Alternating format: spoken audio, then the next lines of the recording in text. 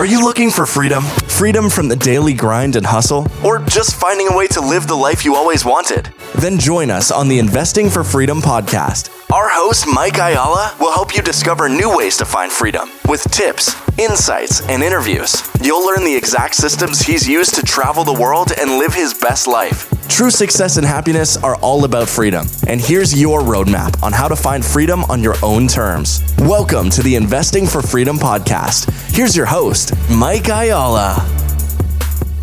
Thank you for joining me on the Investing for Freedom podcast. I think so many people, even if they get a glimpse or they have some kind of idea or an understanding of what's going on, it's so overwhelming because people are like, okay, well, what do I do about this? And really, I think it's, you just need to start taking the next right step, right? You don't have to try to solve everything at once, but if you're paralyzed with fear and you don't start moving toward it and at least trying to understand it, you're going to wake up 10 years from now, 20 years from now, and find yourself completely left behind. And there's all this discussion about, the middle class being wiped out and the wealthy and then the poor, and there being no middle class anymore. If we're not careful and we're not paying attention and we're not trying to just, again, do the next right thing, we can't get overwhelmed and paralyzed by fear, because we just got to start moving toward the goalpost. And the more that we can, make that next right move, the closer we get to it. So many people, I think, have a feeling of hopelessness. And that's one of the things about, just showing up and learning and making those little course corrections. I'm actually thinking of a scripture in the Bible. I just love the parallel to some of the stories. And there's a scripture in Proverbs that says, hope deferred makes the heart sick. And when people are so overwhelmed by the big picture and they don't know what to do next and where to move, they literally just lose their hope. And so that's one of the things that, I think hopefully we can accomplish showing up every week is kind of try to demystify some of this and what's the next right move and what's the next best thing.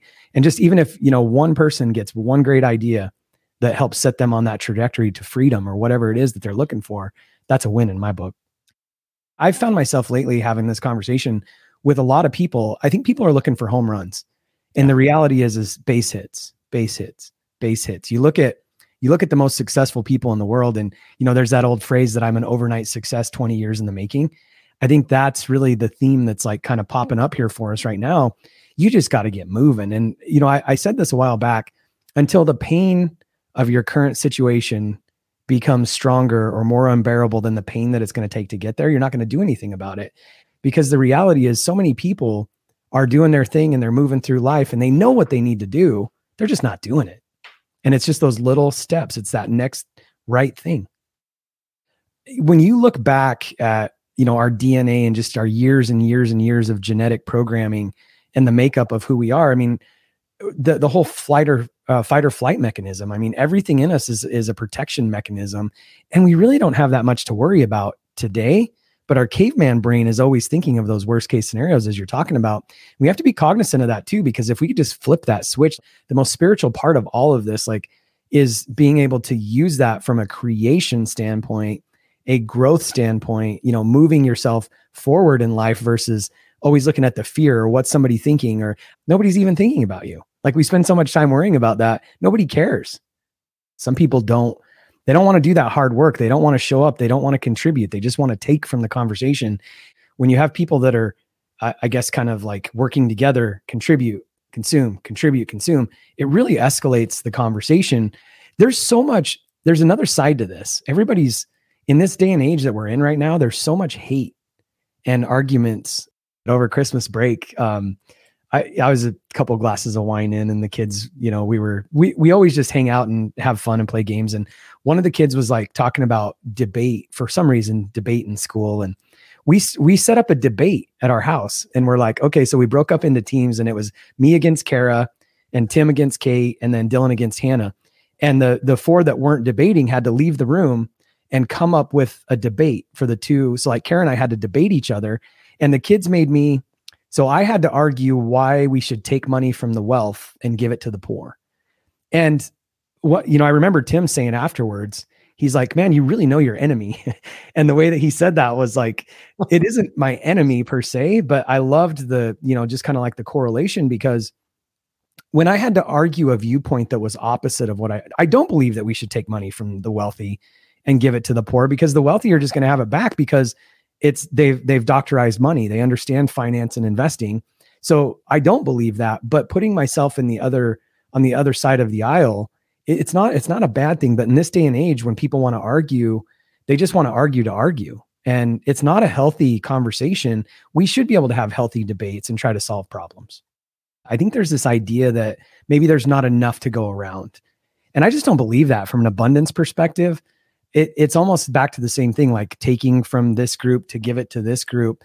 When you really think about it, if you just shift the narrative a little bit, there's so much information and knowledge and experience that isn't shared with the public at large. And that's not completely fair either, because in this day and age, you can get any amount of information you want. So the reality is, if you just figure out who to go listen to, but even you alone, and I think we should dive into this, the ability to pull your retirement out of the traditional, markets and finance and then go, invest it in other avenues. Nobody talks about that. People have no idea that they have other options than just the Wall Street 401k where, all these big wealth advisors and stuff are making the money. Nobody's talking about that. So, but anyway, it's just, there's so much information out there, but I feel like you have to work really hard to get the right information.